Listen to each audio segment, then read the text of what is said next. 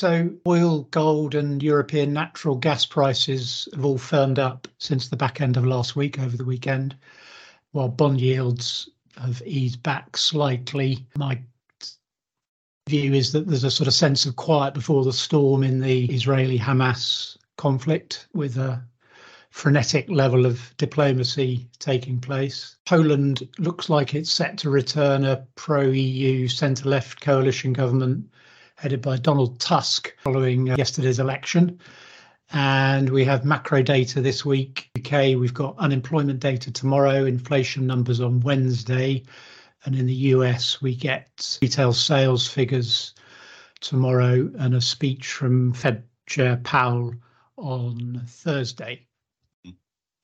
So that's a sort of macro summary. In the UK today, it's pretty quiet. We've had some obviously good news from Springfield with the disposal of some of their land, which will help reduce debt, I'm sure, and be taken well. And the stock I've been looking at this morning is Cerillion, which is a telecoms software provider. It issued a trading update and a pretty strong picture of sort of positive trading into the second half.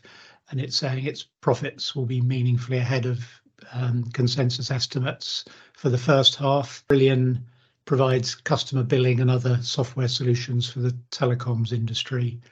The shares have been pretty weak of late, as both Spirent and Calnex, who also supply the telecom industry, have warned on profits due to lower spend on the 5G rollout. However, Cerillion helps telco providers save costs and improve operating efficiency, while the others depend on their capital expenditure budgets. So Cerillion has enjoyed a more durable revenue stream and as consequently is more highly valued by the market.